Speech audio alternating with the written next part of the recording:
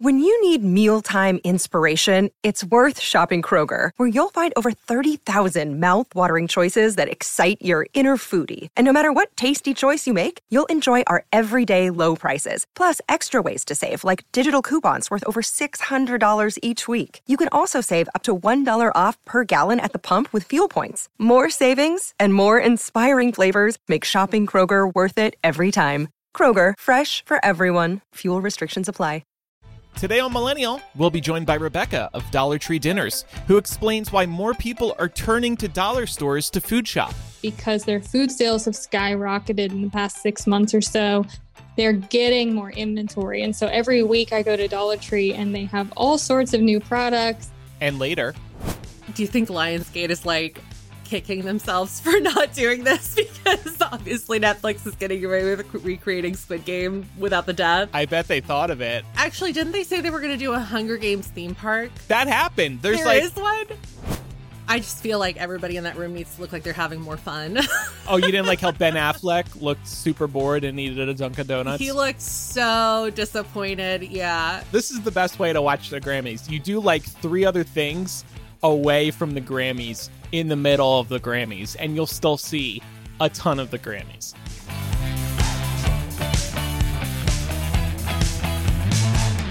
Welcome to Millennial, the home of pretend adulting and real talk. I'm Andrew. And I'm Pamela. Laura isn't here this week. I think she was really upset at that review that we got last week. Though I do have a very good review focused on her, but we'll save it for next week's episode when she's back. Yeah. Laura isn't here. However, we have a great show today. We have an interview with Rebecca of the very popular TikTok channel Dollar Tree Dinners. And having Rebecca on was actually inspired by the story that you found recently about the rising popularity of going to dollar stores like Dollar Tree and Dollar General to shop for food. That's right. So Vice put out this story that said exactly what you were saying. And they were basically reporting on a recent study that was published by the American Journal of Public Health. And they were the ones that found that a growing number of Americans are actually turning to dollar stores, in addition to larger shopping centers like Costco, to shop for food in lieu of hitting up traditional grocery stores. So obviously, the Costco angle probably doesn't come as a surprise to anybody that's listening. We talk a lot about Costco on this show. I know Andrew and I both love a Costco deal. Huge fan, yeah. Right. I'm one of those people who has basically shifted their food shopping to Costco. I get my primary stuff there and Trader Joe's. Right, exactly. But the dollar store angle was particularly interesting, and the three of us found it interesting. This study also found that dollar stores are the fastest growing retail channel for food purchases. They had an 89.7% increase over the last 10 years or so between the years of 2008 to 2020. And they also found that households in the South are more likely to spend money on food at dollar stores. And people in rural areas are also more likely to shop there. So they saw an increase in people grocery shopping at dollar stores in rural areas as well. So that is actually due in part to the fact that there's been an increase in new locations sprouting up in rural areas. So just to put that into a little bit of context for all of you, Dollar General, which is one of the larger chains, opened 111 locations last year. And in 2023 alone, they plan to open another 1,050 locations in the United States. So they're growing at a rapid rate. I don't have the number for Dollar Tree locations, but I know that I can personally vouch for the fact that I've seen a lot of new ones popping up as well in my area. Me too. And I do some driving through the desert out here. And I mean, leaving Vegas and going to, say, Palm Springs, LA, Joshua Tree. And you go through some pretty remote areas to get between these cities. And the first couple times I did this, I was very surprised by how many Dollar Generals I was seeing. I did not expect that. Now, thanks to this article and the interview that we're about to have today, I know why. Exactly. So there are some challenges that this poses for people, and the study covers that as well. Namely, the biggest one is that dollar stores tend to offer foods that are mostly packaged, so they're higher in calorie, they're lower in nutrients, and there's just overall There are way less fresh options at dollar stores as well. But there are a number of reasons that they've been rising in popularity nevertheless. And the main reason why is because they actually might be closer in location. So this ties in really nicely to your point about driving through the desert and seeing basically nothing except for a Dollar Tree in these smaller communities. It's like their convenience store, 7-Eleven. Right, exactly. This is also helpful for people that maybe can't afford the gas that it might cost to drive to grocery stores that are a little bit further away, or people that don't have access to cars.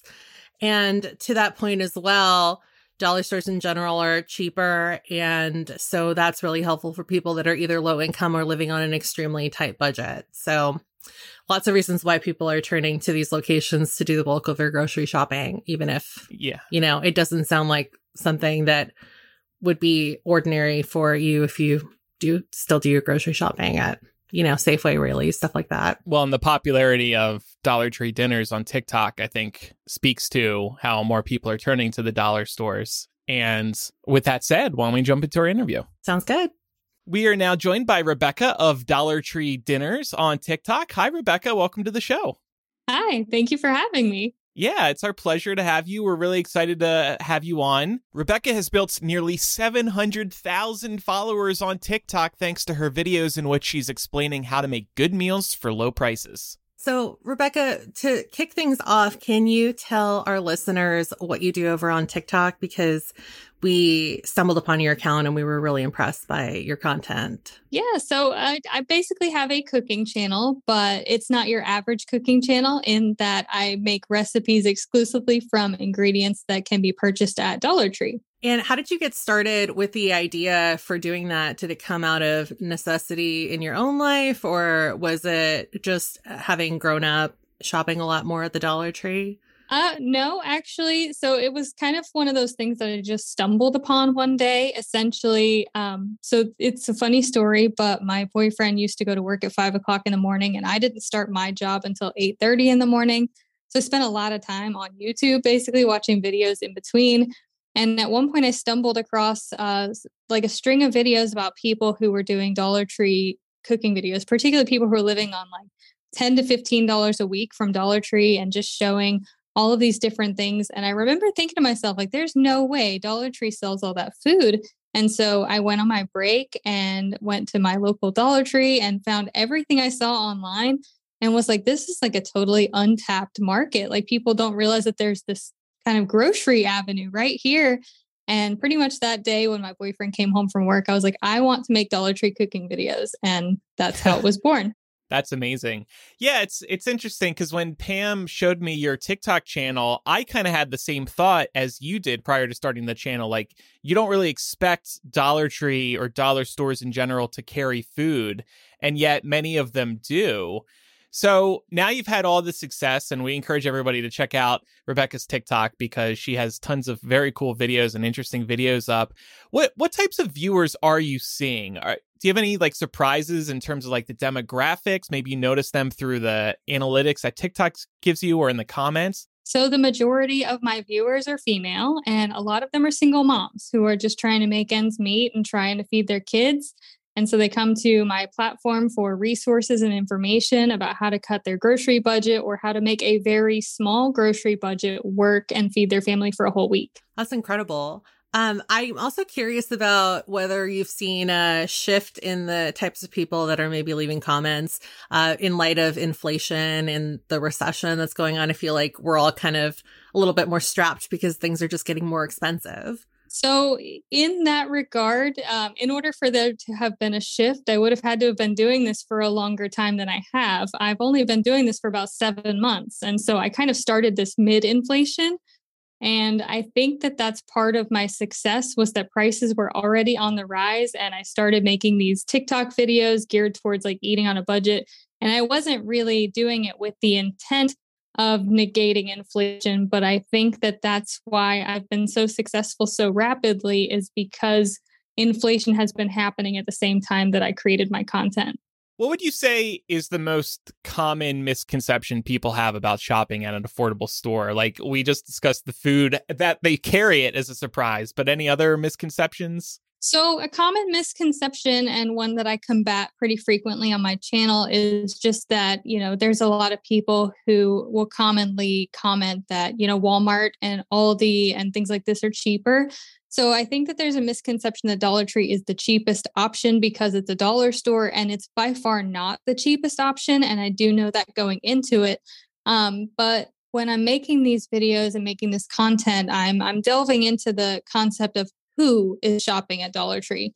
So usually it's someone with limited access to transportation, someone who lives in a food desert, even a college student who has a dollar store close to their dormitories, things like that. And so my content's geared towards them, but there's also this kind of demographic in which if you only had $20, $30, $40 a week to spend on food, the $1.25 set pricing structure can be incredibly valuable to you because it allows you to get a lot more variety for a small amount of money. It's funny you mentioned that about, the food desert, or people just, college kids specifically looking to feed themselves with a smaller budget, because we actually saw this article that Vice put out about a recent study that kind of covers just what you're talking about, which is that there's a growing number of people that are shopping at dollar stores because it's either closer to them geographically, or because they can't even afford to, take the bus or take their cars to stores that are further away.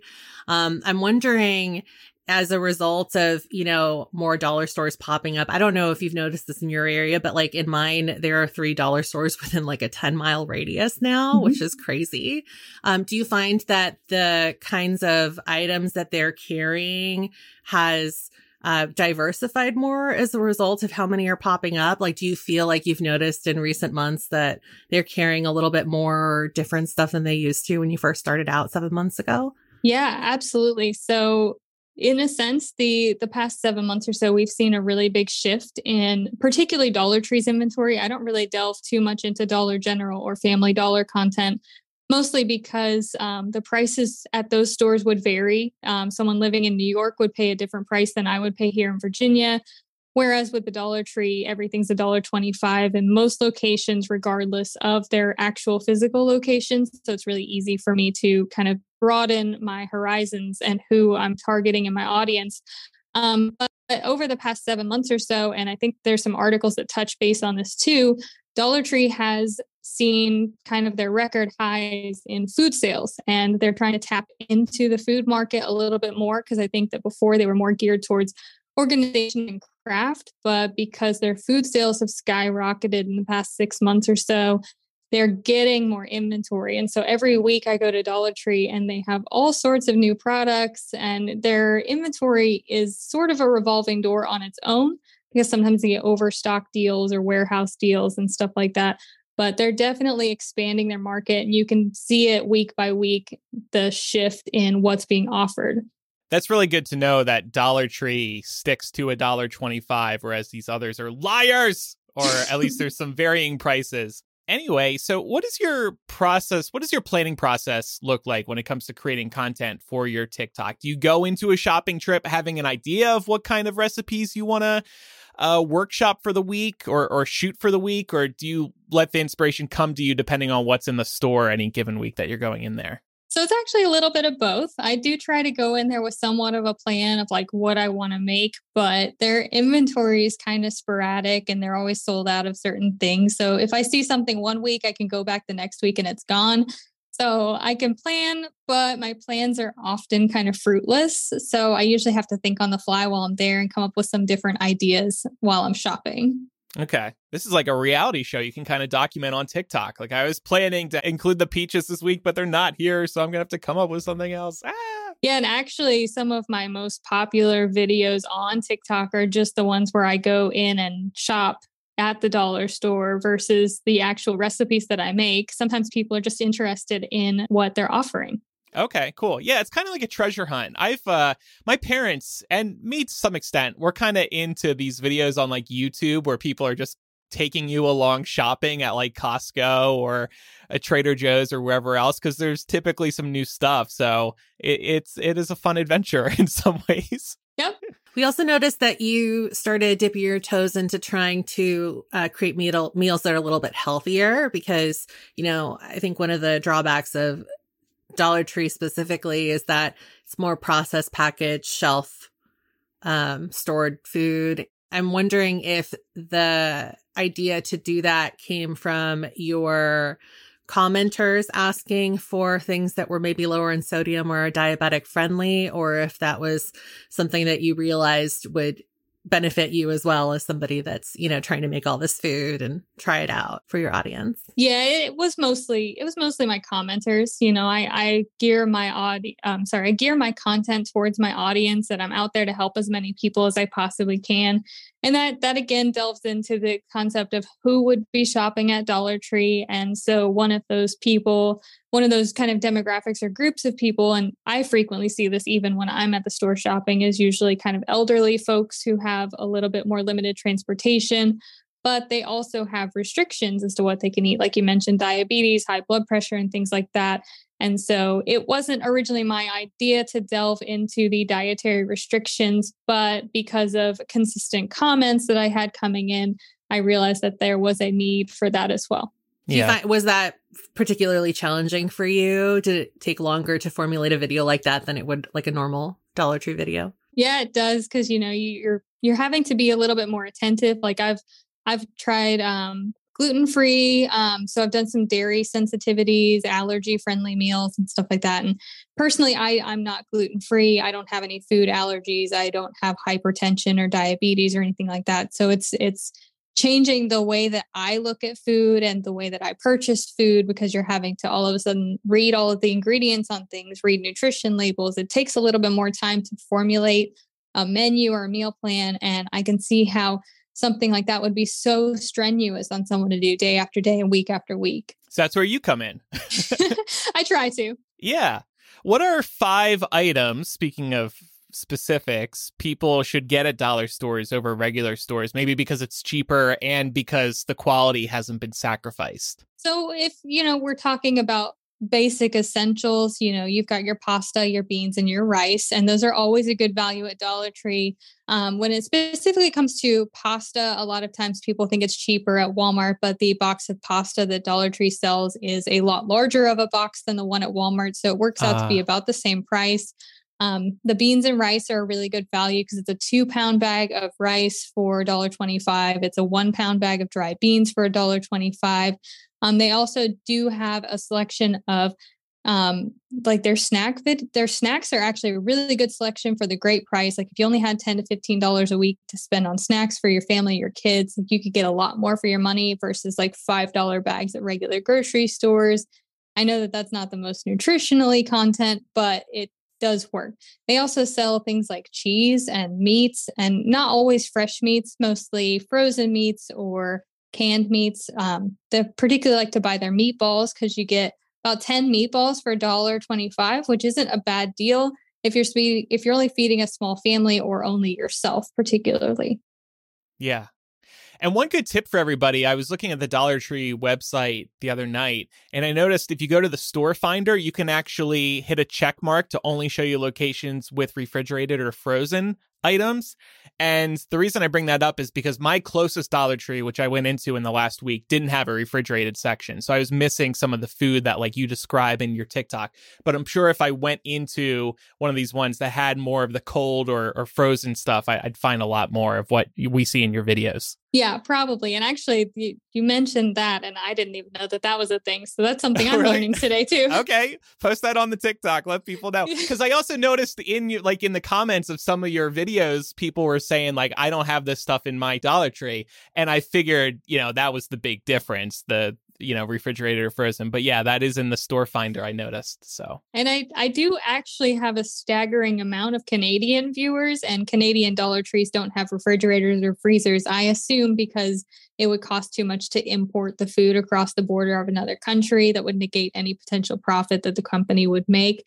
But yeah, so I do have a lot of Canadian viewers, and their stores just don't have fridges and freezers because they don't stock food, essentially. Okay, good to know. What kind of things don't make sense to buy at Dollar Tree if somebody, has access to grocery stores? Because, I think honestly, one of the common pitfalls of people that feel like they're overspending on groceries is that they don't shop around because they just want to go to one place and get everything. You know what I mean? Yeah, the real big caveat to the $1.25 structure really comes down to canned goods. So canned beans and canned vegetables, a lot of times you can get those for between 50 cents and $1 at most grocery stores, but because of Dollar Tree's $1.25 structure, and I do wish that they would change this, as a company. I wish that they would offer a generic brand of canned vegetables and offer them at a 2 for $1.25 price or something like that, because when it comes to other things in the store, there are other things they offer for less than $1.25, like their Hallmark cards. And I think they have single blocks of ramen and stuff like that. So their inventory system's set up in a way that they could do a lower pricing structure, but it's really a missed opportunity, I feel like, for them to only offer canned goods at $1.25 when they're a lot cheaper other places. So we definitely want everybody checking out your TikTok, but we also wanted to know any other TikTokers you recommend for people who are looking to save some money? Well, that requires me to make a confession. I don't spend a lot of time on TikTok being on my own channel. Okay. I reply to comments and I spend a lot of time building the community, but I only follow like 20 people on TikTok and I don't really watch very many TikToks. I actually spend more of my free time on YouTube, surprisingly, than I do on TikTok. Do you know anybody over on YouTube you could recommend? Yeah, so in the same realm of the content that I make, there's a lady, her name is C. Lisa Dawn on YouTube. She does a lot of Dollar Tree cooking videos. I also follow channels like C. Mindy Mom, where she does Walmart and Aldi, but in the same like realm of like low budget, extreme budget grocery videos. And then there's a channel called Frugal Fit Mom that I watch a lot as well.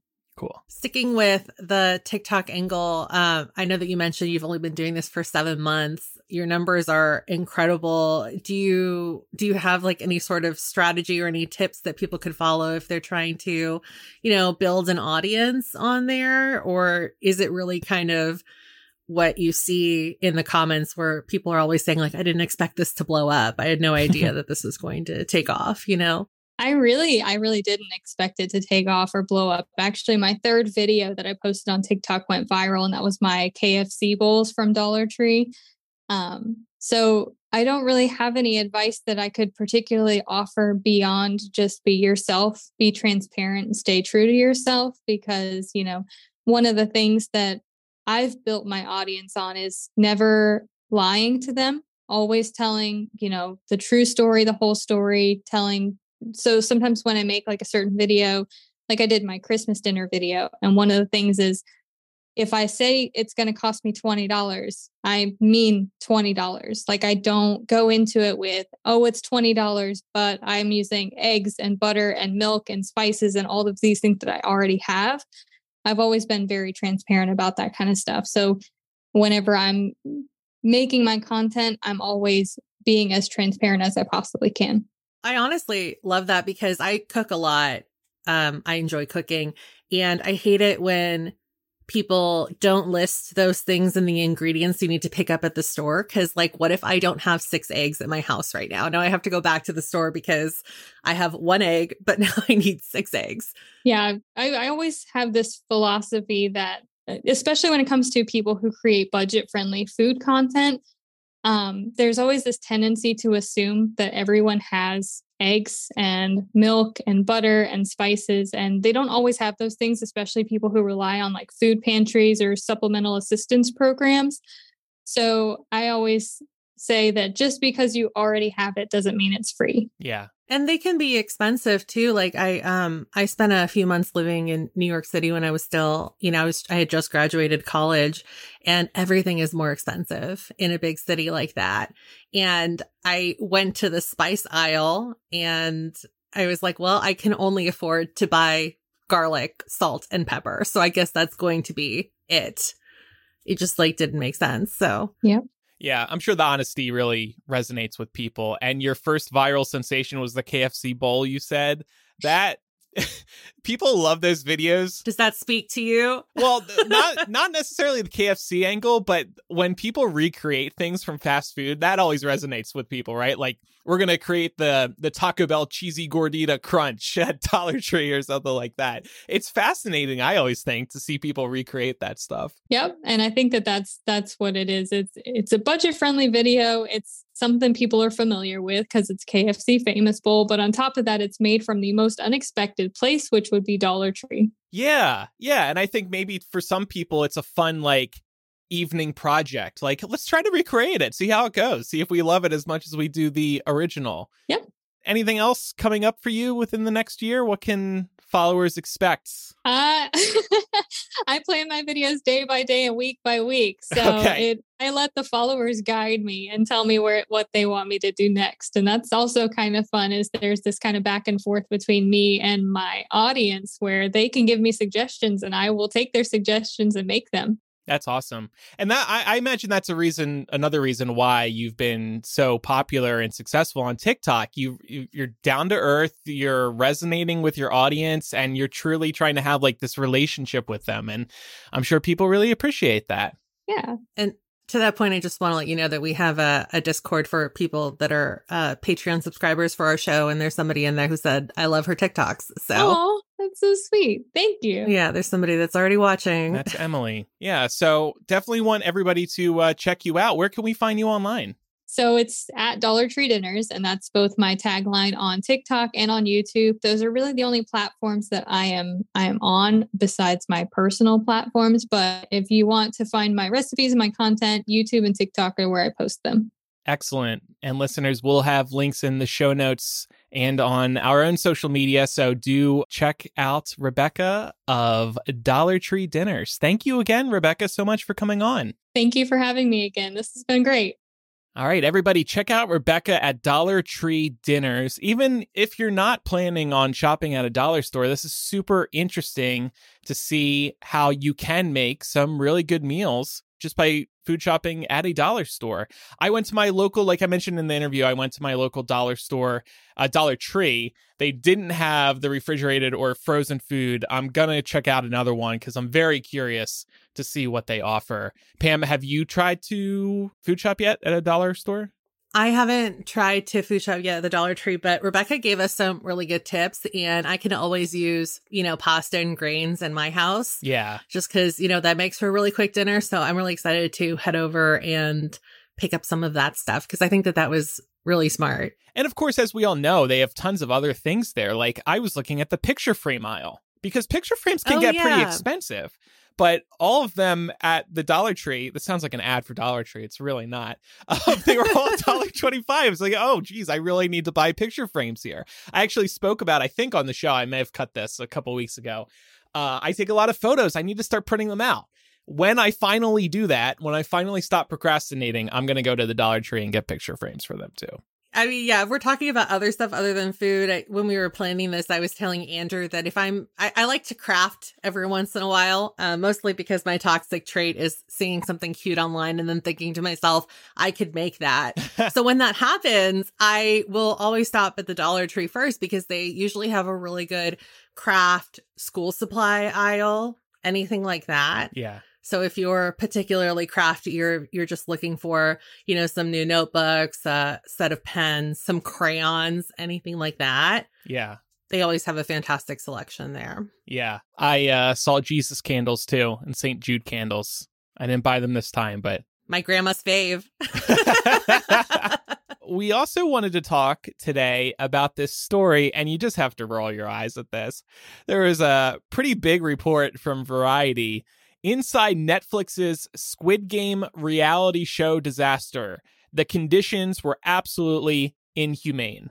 So when did Squid Games air? Was it last year or 2021? I guess last year. I think it was last year. Yeah, what is time in COVID? And obviously the show was very, very popular, very dark and dramatic and deadly. And so the show is so popular that Netflix was like, well, why don't we do a real life Squid Game? And of course, nobody's dying so far in this reality show production, but it hasn't been going well. Contestants say they never signed up for the physical ordeal that they've been through. Taping of the red light, green light game, which you see in the first episode of the original Squid Game, went on for 7 hours. They initially had to hold their positions for 2 minutes, meaning they couldn't move at all for 2 minutes. But those hold times eventually stretched to 10 to 15 minutes. One time, they had to hold their position for 26 minutes. That's crazy. Imagine if you stopped on one leg. Yeah. And you're like, your arms are like reaching out in front of you or something. 26 minutes. The pauses were there so that judges could figure out who had to be eliminated. I guess they would kind of like go back to the tape to see who was the last to move. They had fake blood packs hooked up to each contestant, which would then blow up if it was determined that they were going to be eliminated. So they weren't actually shot, but they had fake blood that would explode in their face. And another angle here, and this is where a lot of the problems came in, it was very cold. They've been filming in recent months in England in a large hangar, so it's very hard to heat that type of building because it's so big. They were also wearing the jumpsuits seen in the show, so they weren't wearing jackets.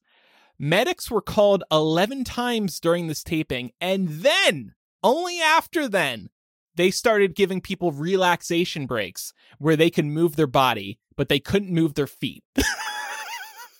It sounds like hell. What the hell?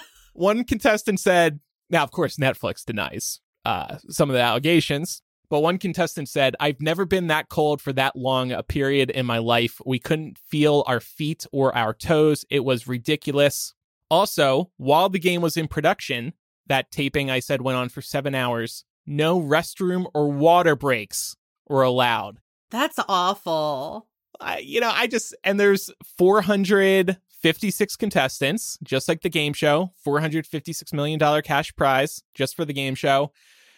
Look, the odds of winning are so low. Why would you even bother with this? And for that reason, I would not compete in such a thing. I agree with you. I know I'm not going to be the last person standing in a Squid Games recreation. Yeah. So it seems just like a miserable time. Yeah, absolutely. I can't wait to watch, but yeah, it looks horrible. But this isn't the only Squid Game that's gotten in trouble, right? Right. So if anybody is aware of anything that's going on YouTube, even if you're not, you've probably heard the name Mr. Beast. He's the most popular creator on that platform right now. And shortly after the original Squid Game aired on Netflix, he actually recreated every single game and made a video where he hosted his own Squid Game. This video is crazy for a number of reasons, namely that it cost Jimmy, who's Mr. Beast's real name, $3.5 million to make. But I guess the return investment was pretty lofty because the video ended up racking up 100 million views in just 4 days over on YouTube. So to put that into a little bit of context for all of you that are listening, according to Netflix, in the first 4 weeks of its premiere, 142 million member households globally checked out Squid Game. Now, take that with a grain of salt because this figure also came out at the time when Netflix was counting its views as anybody that tuned into a title for at least 2 minutes. So they're a little bit skewed. But the point is that this video did very well for Mr. Beast. But with popularity usually comes some scrutiny. And he actually ended up getting a lot of backlash for this because the general consensus among the internet is that the video completely missed the point of the show because it's basically just rich people using poor people for entertainment. Obviously, that's not everybody's opinion, but it was a really loud one. Yeah. So it's going to be interesting to see if Netflix faces any backlash aside from the poor working condition information that's come out. Yeah. I mean, it's kind of like the problems of like if you were to recreate the Hunger Games, those people were forced into the competition. They didn't really have a choice. And now Mr. Beast. Do you think Lionsgate is like, kicking themselves for not doing this because obviously Netflix is getting away with recreating Squid Game I without bet the they dub. thought of it. I bet they thought of it. And I mean, hey, when isn't that prequel movie coming out this year? Like they could still and do don't a they- Hunger Games if they wanted. Actually, didn't they say they were going to do a Hunger Games theme park? Yeah, that happened. There's like a Hunger There Games. is one? It's not in America, but it's overseas somewhere. Yeah, it's like all Lionsgate properties, right? Yeah, Lion Gate Park, whatever the hell. There's a Twilight one too. And I don't know how good either of these are. If any of our listeners have been to, here we go, the world of the Hunger Games. And yeah, everybody rolled their eyes at this because it's like, I don't want to live in District 12. I don't want to visit District 12. Like, yeah, I'd love to see PETA and get some bread from him, but that's like about it. Pan Am Aerial Tour is one of the attractions at Motion Gate Theme Park, Dubai. That's where Hungerland is. They should have called it Hungerland. Dubai is I don't know. It's a whole different world over there, so that kind of tracks. Yeah. But anyway, so Mr. Beast actually got in a little bit of trouble recently again, or some people say he made a mistake. I think I disagree. Do you want to tell us what went on there? Yeah, so his content basically really revolves around him either putting on these elaborate game shows where people can win lots of money, or he'll do something that's kind of more feel good, like giving away cars or houses to people in need. And so he basically did that recently and made headlines because the point of the video was that he paid for a couple thousand people to get eye surgery. So these people were legally blind for one reason or another, and he paid for the surgery, and the whole video documents, them being able to see again. Yeah. And do you want to talk a little bit about the controversy surrounding that? I think people are uncomfortable with him doing this and then creating a video out of it, and then he gets the good publicity out of it. It feels disingenuous to some people, but his viewpoint post backlash, and I agree with this, he's in a sort of can't win situation. He's got the money to do this for 100 people, which is great. He does it, but then broadcasts it and then gets in trouble. We often talk about the rich need to help the poor, distributing wealth, that type of thing. And he's getting in trouble for doing exactly that. So I don't mind, like, sure, he could have done this privately, but he's a YouTuber. It's in his blood to do that type of thing, to film what he's doing. That's what YouTubers do. They capture their life. And so, like, sure, he could have done this privately, but I also understand why he made a video out of it. As long as it wasn't a situation where, like, he went to these people and said, hey, I'll pay to have this done for you, but you have to appear in my video. If he had a rule like that, that would be really shitty. But if all these people were happy with appearing in the video, what's wrong with this? Yeah, I totally agree. I think that part of it, too, is that if he weren't making content like this that constantly goes viral and garners these insane views, then he wouldn't have the AdSense to put into doing something good like this. So it is kind of like a lose-lose situation on his part in some ways. As far as some people are concerned, there's always going to be haters. And to your other point, too, I do think it's really interesting that a lot of the conversation surrounding billionaires is how somebody like a Bill Gates or an Elon Musk could solve world hunger because they're so loaded, right? But if they did that, would they just receive backlash? Because, someone's always going to nitpick, and that's always going to take off. Yeah. And I think you do just have to hope that a lot of celebrities and people who are rich are privately making donations in the background without broadcasting it. Because if they don't broadcast it, you're never going to hear about it anyway, unless the charity brings it up. So I think you just need to assume the best in people. Yeah, I think you can usually tell when somebody's heart is in the right place, or they're doing it like out of some kind of genuine kindness, regardless of the return that they get from it.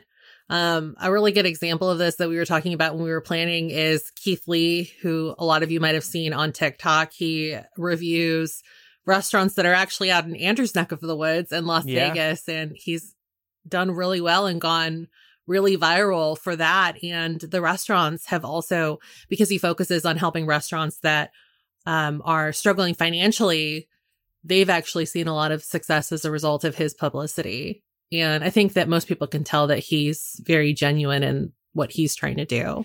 Yeah. So that's nice. And it's how he carries himself in his videos too. Like, they're not your typical YouTuber, TikToker. They're not like high energy. It's him just talking straight into the camera, just being like, I went to this place. Here's what I thought.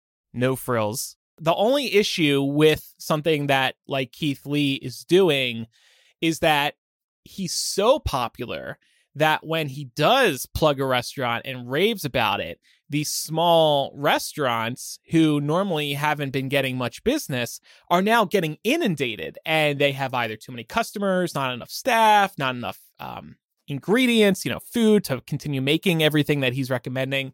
But it's like, you can't blame Keith for that. I guess, I don't know what happens behind the scenes. Maybe Keith is like, hey, I'm going to post this video on Wednesday, February 8th. So just heads up, you might start getting a lot of business. Like, hopefully he does something like that just so they can anticipate when all the business is suddenly going to come. But still, you got to have the staff. You got to get the people trained up. Like, it's a huge process. So I love that he's doing this. I've bookmarked a couple of the places he's recommended, and I look forward to checking them out since they are right here in town for me. But what's your read on Mr. Beast? Do you think he's, like, even outside of this video that we've been talking about, do you think like he's genuinely a good guy? I always want to believe the best in people, honestly. I think that's just my nature. I think that his whole gimmick is that he wants to give all his money away. And I feel like if that's his goal, then he's doing a pretty good job of it, because he is consistently giving a lot of money away. And obviously, like I said, that ends up amounting for him in lots of views. So he gets more ad revenue. But I think as long as he continues to give a lot of that money away to just like normal people, he's essentially just putting his money where his mouth is. So how about you want to talk about the celebrity showing up? Oh, yeah. Just very quickly, though, like, obviously, we talked a lot about like public displays of charity, for lack of a better word. But I do think, to a point that you brought up earlier, it always does mean more when you know that people are doing things quietly, are doing good quietly. Unfortunately, we do live in a society that kind of values publicizing what you're doing to try and make a difference in this world if you have a platform, as a result of just the way social media works.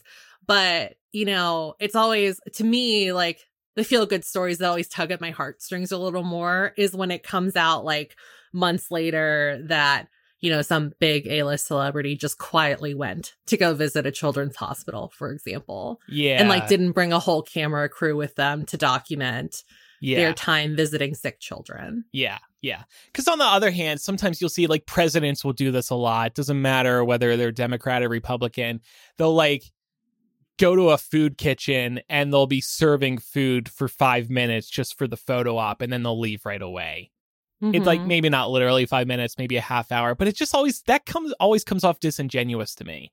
It's those stories like you're saying when people are doing this without bringing the camera crew, and you hear about it maybe because the hospital decided they wanted to share the story a month later. Right. Or like some parent or friend was filming and was like, I have this cute video. Yeah, I remember after the horrible shooting at a movie theater in Aurora, Colorado, I seem to remember Christian Bale showing up at the hospital there and visiting victims. And it wasn't Christian Bale going on Twitter being like, look at me in the hospital. It was the victims who were recovering in the hospital.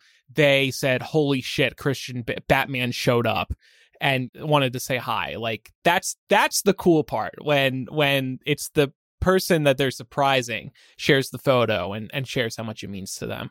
Before we wrap up today, we wanted to talk about the Grammys, which were this past Sunday. Pam, I'm sure you sat through every minute of the Grammys. Of course I did. Okay. I watched the Grammys, but in the middle, I walked Brooklyn. We watched the latest episode of The Last of Us, and I went to the bathroom a few times. And I still feel like I saw like 2.5 hours of the Grammys. Oh, and I got home late. It was so long. It felt longer this year. Oh, really? It did feel longer. I thought we were going to wrap at 8. It wrapped almost at 9. I've gotten used to the Grammys running for close to 4 hours. They started at 5 p.m. Pacific. Like Pam saying, it was closer to 9 that they actually finished. There was like a 10-minute version of God Did by DJ Khaled at the end. Yeah, we didn't need that. Pat was like, wow, he ran outside really quick. I'm like, this was definitely pre-taped. He didn't just run outside of the arena. But what did you make overall of the Grammys? Or any winners surprise you? Or yeah, I mean, well, let's talk about like some of the performances were actually really good. I really liked the tribute to hip hop. I thought that was really amazing. well done. Yeah, and it was just so cool to see so many pioneers of that genre coming, like the way that they were able to get so many people in. Yeah. Because it was the 50th anniversary of hip hop, right? Hip hop, yeah. Very and cool. we actually talked a little bit about that when we did our segment on Gangsta's Paradise. Oh, yeah. Yeah. So it's actually kind of, to me, it was incredible to think, oh, like 50 years of hip hop, because hip hop is still a fairly new genre. But Yeah. I thought that whoever produced that segment did a really, really good job with it. Some of the speeches were good. Lizzo had a really good speech when she won Record of the Year. Yes. Okay, I can never keep record versus album straight. Though Harry Styles won Album of the Year, people were very upset it wasn't Beyonce because she has missed out numerous times. Harry Styles, look, I don't mind Harry Styles. I don't think it deserved Album of the Year, though. Do you? Do you think it should have been Beyonce? No, I don't think that Harry deserved Album of the Year. And I do this thing a lot where even if I like an artist, if I feel like they haven't put out their best body of work yet, I kind of just root for them to lose. Because I feel like them getting shut out of something big like the Grammys, which whether or not you like it still means a lot to a lot of people that are in that industry. It's a mile marker of success for some people, for good or bad. But I tend to root for people to lose if they haven't put out the best stuff. And it's just because I want them to be hungry to make something better. I want them to go back into the studio with the momentum of feeling like they almost tasted greatness, but they didn't. Yeah. And so I was very disappointed that Harry won for Album of the Year. Harry's House as an album is a good album, in my opinion, but I don't think it's a great album, and I don't think it's his best album. So it's very interesting that the Recording Academy went with that over some other people that were nominated, including Beyonce. It was a pretty stacked category this year. Yeah. I was thinking about this too. I've been thinking about it since Sunday. And I also kind of wonder if maybe, I get that a lot of people think that the Recording Academy has it out for Beyonce. In some ways, I agree. Unfortunately, there is still a lot of work that needs to be done behind the scenes at the Recording Academy before we see a diverse group of people get the accolades they deserve. Yeah. But I am kind of wondering if putting Beyonce up against Adele means that the votes were a little bit more split, because we see that a lot too in terms of political elections as well. Yeah. And so then that would have perhaps made room for Harry to go in. Yeah. And win by default. Beyonce, while it was deserved, she didn't win that. She did win Best Dance / Electronic Recording and Best Dance Electronic Music Album. There may be a couple others scattered in there because there's a huge list of, there are some other Grammys she won. She did become the most decorated Grammy Award winner ever. Yes. And there is to the point that people are making, and rightly so, there's something to be said about the fact that most of the Grammys Beyonce has are for categories that are not considered like the big categories. And it's incredible that she is the most decorated Grammy winner, and yet she has lost out on Album of the Year numerous times. Yeah. Yeah. And also, like, to a similar point, Lizzo won Record of the Year, which is the first time a Black woman has won that award since Whitney Houston won for I Will Always Love You. Yeah. So there is a diversity problem for sure. Like, there's no denying that. Lizzo's acceptance speech was really funny. She was like, and this was another thing I really liked about this year's Grammys. They put some of the bigger artists at these small tables together right up front. So they could, it looks great on video watching these artists hanging out with each other in a very intimate space. But then Lizzo comes up on stage. She's like, I didn't even really care if I won this. I was just sitting there with Adele having a great time. It didn't matter. I thought that was a really funny comment. What did you make of, for Album of the Year, which was the final award of the night, they had this like panel of super fans that they would cut to. I hated that. Okay. Pat didn't like that either. I hated that cool. entire concept. Here's the reason I didn't like it is because I think that the reason that they did it was, first of all, to bolster views, but it's also because the Grammys wants people at home to believe that they have a say in how these awards are handed out, when the reality is that the Grammys are an industry award and they're awarded by industry people, right? And so I feel like there's a disconnect between how the awards work, what the awards are supposed to mean, and what the categories by definition mean, and the way that they were justifying why these fans wanted people to win, which essentially just boils down to, I like this album, this is my favorite artist, and so that's why I think that they should win Album of the Year, Song of the Year. Interesting. For me, it was like, the music is about the fans, about the listeners, so that's why they were there. But I completely agree with that point. I just thought it was a fun twist. I didn't like that they would cut to the fan panel and hear them talk, but I thought it was cute at the end to have the Harry Styles superfan announce that it was Harry Styles. That was very sweet. I also think in general, I really feel like we need to get away from being, as a society, we need to get away from being disrespectful when someone else wins over the person that you think should have won. Mm-hmm. And I get that it's really frustrating, but there is no reason why anybody in that room should have been screaming, "Get off the stage. Beyonce should have won." Wait, somebody was screaming that? Yes. Oh, wow. Yeah, that's uncalled for. I can send you so many TikToks. Yeah, I just think it's really sad, and I feel awful because poor Beyonce does not ask to be included in that narrative. Right. And yet it's always Beyonce. Yeah. It's always Beyonce fans who are like so upset that she hasn't won, and I get it. Yeah. But there's no reason why you have to be an asshole about it. It's not appropriate. Yeah. It's not like Harry Styles is out there like buying the votes. So we think. Right. Well, it's not his fault that he won. Yeah.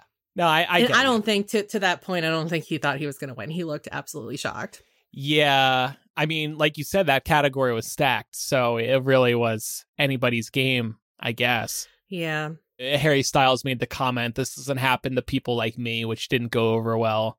He was referring more to his roots.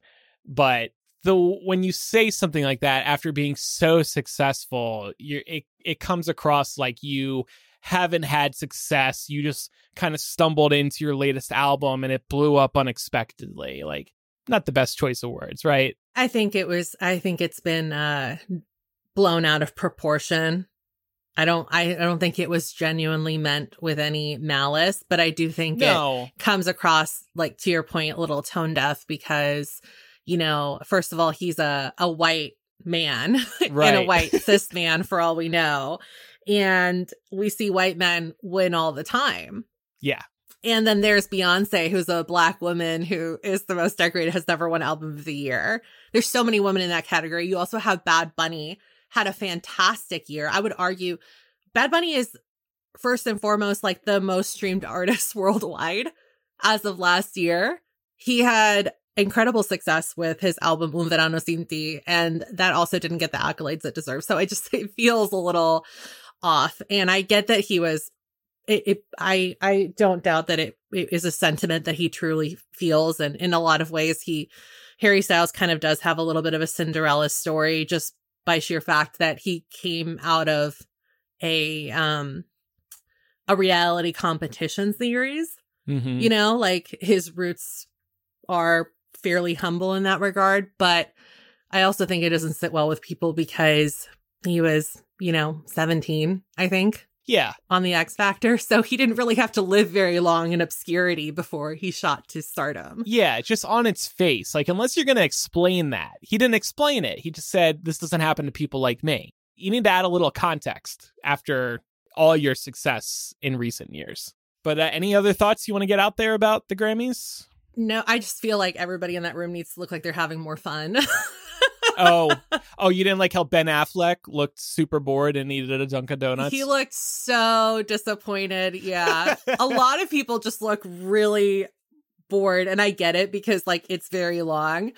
But if you're going to be in the line of sight of the camera, you should at least be looking like you're having a good time. Yeah, maybe, I don't know, they need to be fed more, or they need to be, the alcohol needs to be coming a little more frequently. Maybe. Or maybe they just need to be told in advance, hey, you should be expecting to sit here for 4 hours. Like, I don't know. Who else looked really bored? Anybody you really noticed? Ben's been getting memed all week. Yeah, Ben looked really bored. A lot of them looked really bored. You know what? I was mostly surprised that people looked really bored during the Motown tribute with Stevie Wonder. Because I'm sitting at home on my couch and I'm like, it's Stevie Wonder and Smokey Robinson.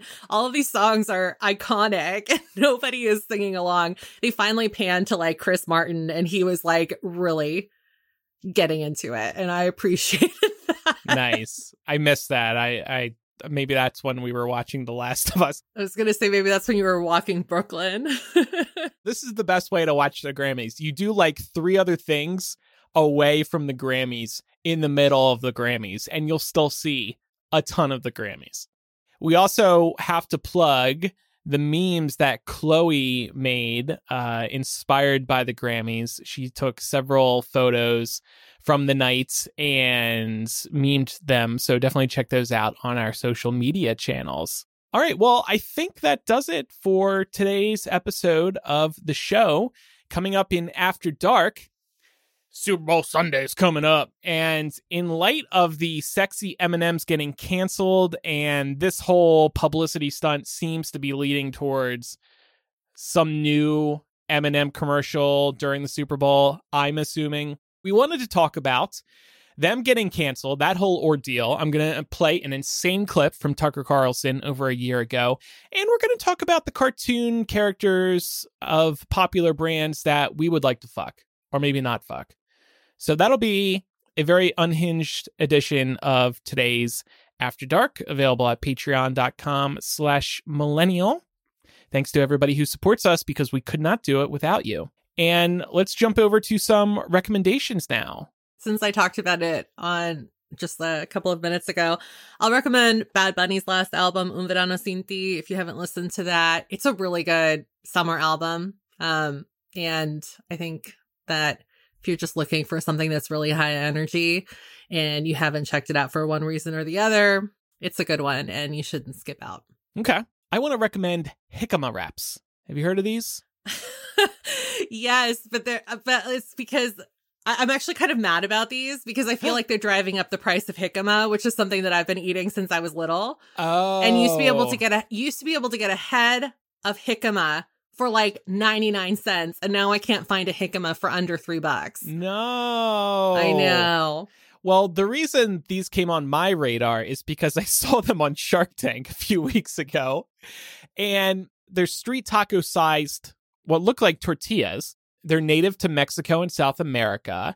And they're basically, jicama wraps themselves are basically super healthy alternatives to a traditional tortilla. And again, street taco size. But Trader Joe's sells these. They're available at Sprouts too, and I'm sure some other places. They're refrigerated. And I use these for tacos, and they're really great. And if you're looking to cut some calories, maybe, if you're looking for an alternative for the tacos, because I'm the type of person who wants to eat like 8 tacos, and I'd prefer to not have 8 tortillas with it. This is a great alternative. 15 calories for 2 of these jicama wraps, and they've got a bit of an apple taste to them. So your tacos are going to taste a little appley, but I put some chicken on these and my normal taco ingredients, and I thought it was really good. So these are kind of my new thing. Yeah, I'm like a little, these confuse me because I've never had jicama hot. Is it like, does it heat up really well? Yeah, I put it on the stovetop. What I really like about them is that they're soft and yet still crunchy, and they don't break apart. So yeah, I do put them on there for a few minutes. I guess you can still kind of taste a little bit of the cold. I could probably cook them a little longer, maybe. I haven't tried them hot, but yeah, I love the texture, crunchy yet soft. It's interesting. All right. Well, make sure you're following the show for free in your favorite podcast app so you never miss an episode, and leave us a review in Apple Podcasts or Spotify. I mentioned that new review at the top of the show. I'll include it next week once Laura is back. If anybody else is looking to brighten Laura's day because she's still down from that review last week, feel free to leave a review on Apple Podcasts or Spotify. If you have any feedback about today's episode, you can email millennialshow@gmail.com, or you can use the contact form or anonymous confessional on millennialshow.com. And last but not least, you can follow us on social media. We're Millennial Show on Instagram, Twitter, and Facebook. And then over on TikTok, we are Millennial Pod. Thanks. That sounded so like going through the motions. We are Millennial Pod. Thanks, everybody, for listening. I'm Andrew. And I'm Pamela. Bye, everyone. Bye.